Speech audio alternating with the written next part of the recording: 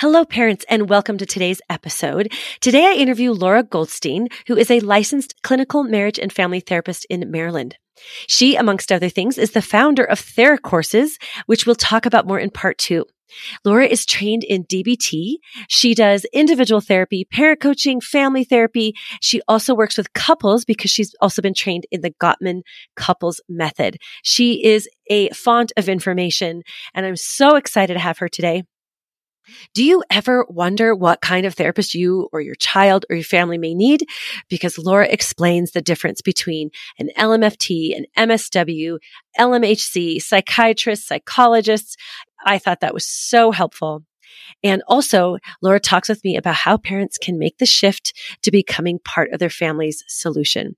Please enjoy my interview with Laura. I know I did. Thank you so much. Hello and welcome to Parenting Post-Wilderness, your guide to parenting struggling teens. I'm your host, Beth Hillman, a mom of 5 boys, including a post-wilderness teen and a life coach for parents. I will guide you on how to influence lasting change by first understanding the relationship-changing power of focusing on your own behavior instead of futile attempts to control your teens. Parents, the change begins with us.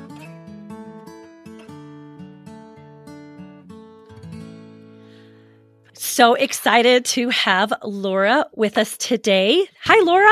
Hi, I'm so happy to be here. Oh my goodness. I have been very much looking forward to interviewing you because you are a marriage and family therapist. I know so many of my listeners could use you in your back, in their back pocket 24/7, right? I might be biased, but I think marriage and family therapy is the best type of therapy, but also there's the fewest of us, but I'm not biased at all. Yeah, right. That just brings up something really quickly. Could you help in few words as possible, I guess, the difference between an LMFT, which is a marriage and family therapist, and like a social worker, MSW, versus a psychologist and a psychiatrist? Can you just? Totally. That is not known to the lame person, right? I've given talks about this in like colleges because when somebody wants to go into counseling, they don't understand all the different paths that are options. So I like to think of practically speaking, a marriage and family therapist, a professional counselor, and a clinical social worker can all do the same type of work in terms of meeting with clients to help them in the long term meet their goals. The education behind it comes from a bit of a different context. So for marriage and family therapy, you're learning the context of an individual within the realm of relationships in their life, including their family of origin, including their current romantic relationships, including friendship relationships. And so all of the education about one's mental health is framed within the context of relationships. Social work is all of the aspects of someone's individual mental health is framed within the context of society and society's strengths and weaknesses, society's obstacles, societal systems, all of that sort of a little bit of a bigger scale of systems and not just the system of your immediate family, but still like social society in and of itself. So a lot of people who like social work really enjoy a blend of sociology and psychology because there is the both in the learning atmosphere. And then professional counseling is training that really focuses more on like just the individual, like individual psychology, individual mental health. And like there's not a ton of context to it other than like, how do we help somebody get from point A to point B? And practically any 3 of those licensures could do the same type of work. Where I think it makes a big difference is what are the specialized trainings that somebody is getting after they go to grad school? Because you could be trained in, Gottman's couples counseling as a social worker and still do really great marriage therapy because you have that training. And you could be an MFT as a marriage and family therapist and have no training in couples work, even though your education was within the context of relationships. So for me, it largely is about what you're learning in your continuing education world in terms of what you're able to apply clinically. But all 3 of those licensures can hypothetically do counseling. Oh, so helpful.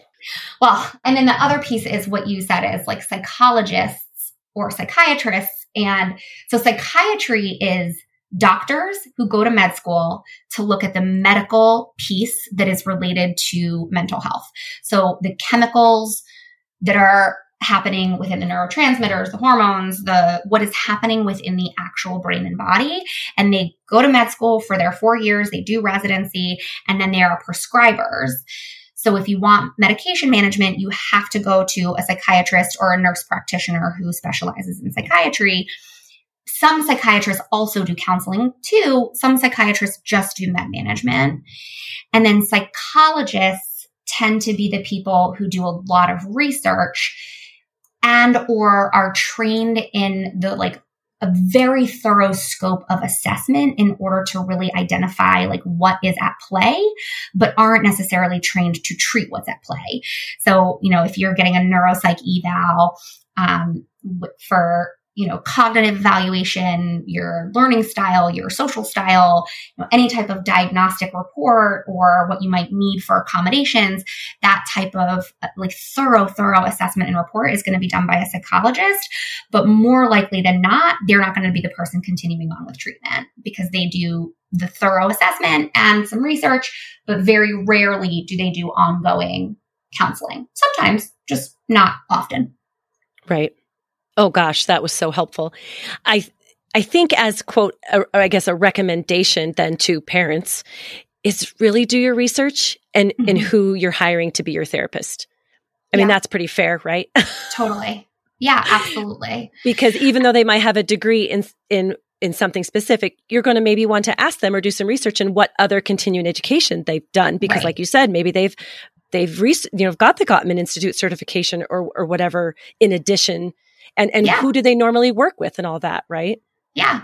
I mean, my bias and a little bit of my bugaboo is that there are people who will provide either couples counseling or family therapy without having a really solid background. And what winds up happening is it's kind of like doing an individual session in a room with an audience.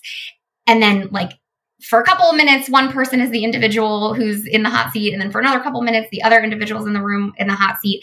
And that's not truly systemic work. And it just takes a level of training in that. And so I really value when people say they're doing family therapy, that they're able to back it up with either their master's degree education or some specific types of training afterwards. Because true family therapy, the relationship itself is the client, not any of the individuals in the room, which is a whole different type of approach in terms of intervention, in terms, the way you communicate is different. When I'm working with a family, if I'm having something about scheduling, every single person in the family is on that scheduling email because every single person in the relationship gets to say if that time works or doesn't work for them.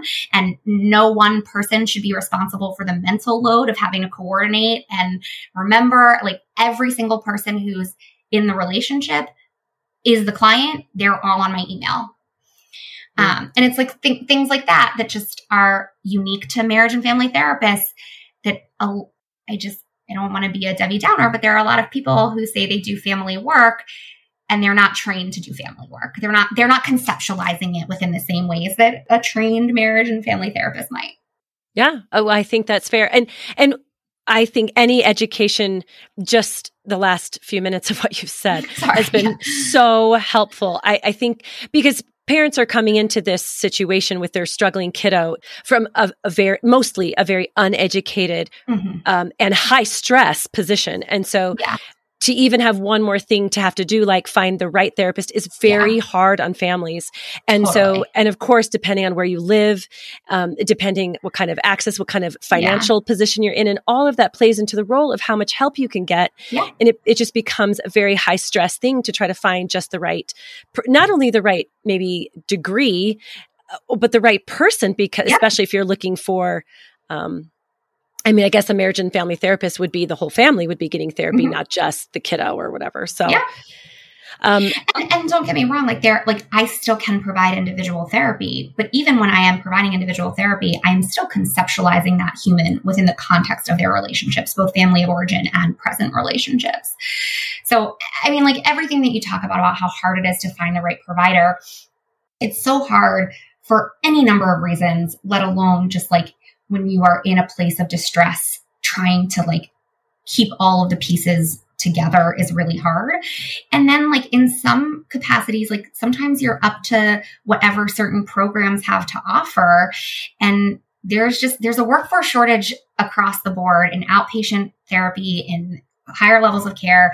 And so it's hard to get every need met perfectly all the time. And like, there's almost like a weighing of like, is this going to work for now? And if it's going to work for now, this might be better than nothing. Or is what we need like a really, really comprehensive family-based approach, in which case I'm going to prioritize that over maybe some of the other things that might be otherwise available. It's just weighing pros and cons. And the reality is there is no one right answer. And like, it just is hard to find the perfect thing because it's just such a workforce shortage. And yeah, Ryan Anderson at NATSAP from Telos, yes, he gave a whole training on how like there's a significant lack of family therapists that are available who are well trained. And part of that is because like the industry of marriage and family therapy, like the master's degree and path towards licensure is way harder. It doesn't, reciprocate from state to state as easily as some of the others do. And it's harder to get into the industry. And yet, by and large, we're doing the same thing that counselors and social workers are doing, but we are kind of looked at as like a red-headed step sibling, if you will. And yet like it's so valuable and there are so few of us. And so it's like, how do we bolster the training of the people who aren't MFT so that they can do just as comprehensive of a job as what we're doing? And his whole training on it was great. It's also part of the reason why I did create their courses is knowing that the family work is so important. And I know I might be skipping ahead, but knowing that the family work is so important and that there are so few people out there. And when you find a good one, they might be on a wait list, or they might only have availability at 1 p.m, or it might be $300 an hour, which is just outrageous for ongoing therapy. That like TheraCourses then provides an option for the fact that this is a hard thing to find. Yes. So let's get back to that for sure. We're just going to put a pin in that for just a sec. Totally. I was actually at that training that Ryan did. And that was even before we became friends, because I was. That's right. It's so fun.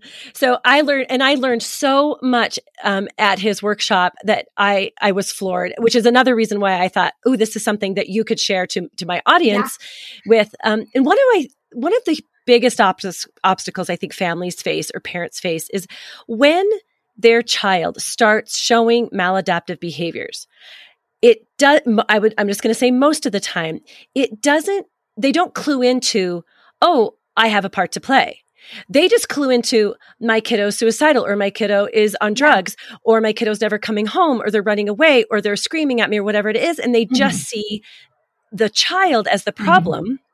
And they don't understand that it's a family issue, right? That that none of us are growing up in silos, that we have these family constructs and so I don't think they necessarily even consider, oh, we need a marriage and family therapist because I'm part of the problem here. It literally did not cross my mind until a certain point where I had done some education and gone to some seminars and started reading books, and it was like totally a big gong on my head. It was like bong, and I was like, well, no what? one wants to, I mean, look, no, the way you phrased it, like, I think what a lot of parents feel is like they're part of the problem, and no one wants to feel like they're part of the problem. And I will not say across the board that parents are always part of the problem, although sometimes it might be the case, but parents are always 100,000% of the time part of the solution, no matter what.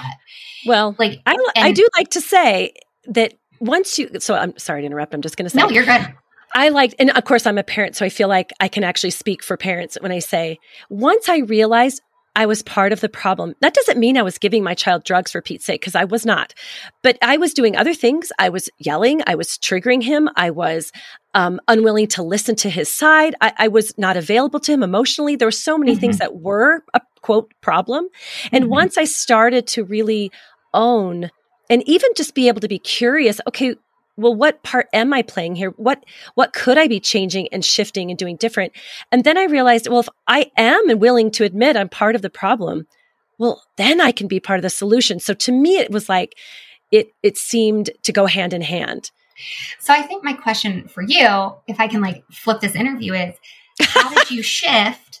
And maybe your audience has already heard this story before, but like, how did you shift from a resistance to seeing that to being willing to see it? Because my experience is that, like, yes, it is often the case that a parent is part of the problem and also needs to shift. But when somebody is told that they are part of the problem, that is a recipe for resistance. And that is not going to help welcome somebody into the vulnerability of seeing that. That's going to create defensiveness and like, I don't want to see this. And so that's why I kind of say, like, sometimes parents are part of the problem. And in the back of my mind, I think to myself, very often that's the case. But no matter what, you're definitely part of the solution. And like, I often talk about, well, sorry, I asked you a question. ADHD, focus. All right. Do you want to answer that question, or has your audience already heard? Well, I'll answer it in another, I won't tell the same story. I'll actually tell a different story, which all had to do with it. And I'll keep it very brief. But after I'd been to the parent seminar where my son went to Wilderness, and I had that initial, wait a second, I have been telling at my child and talking at my child for so long. I was not listening at all. That was one of my first realizations that I was willing to admit. Like, I had been lecturing basically.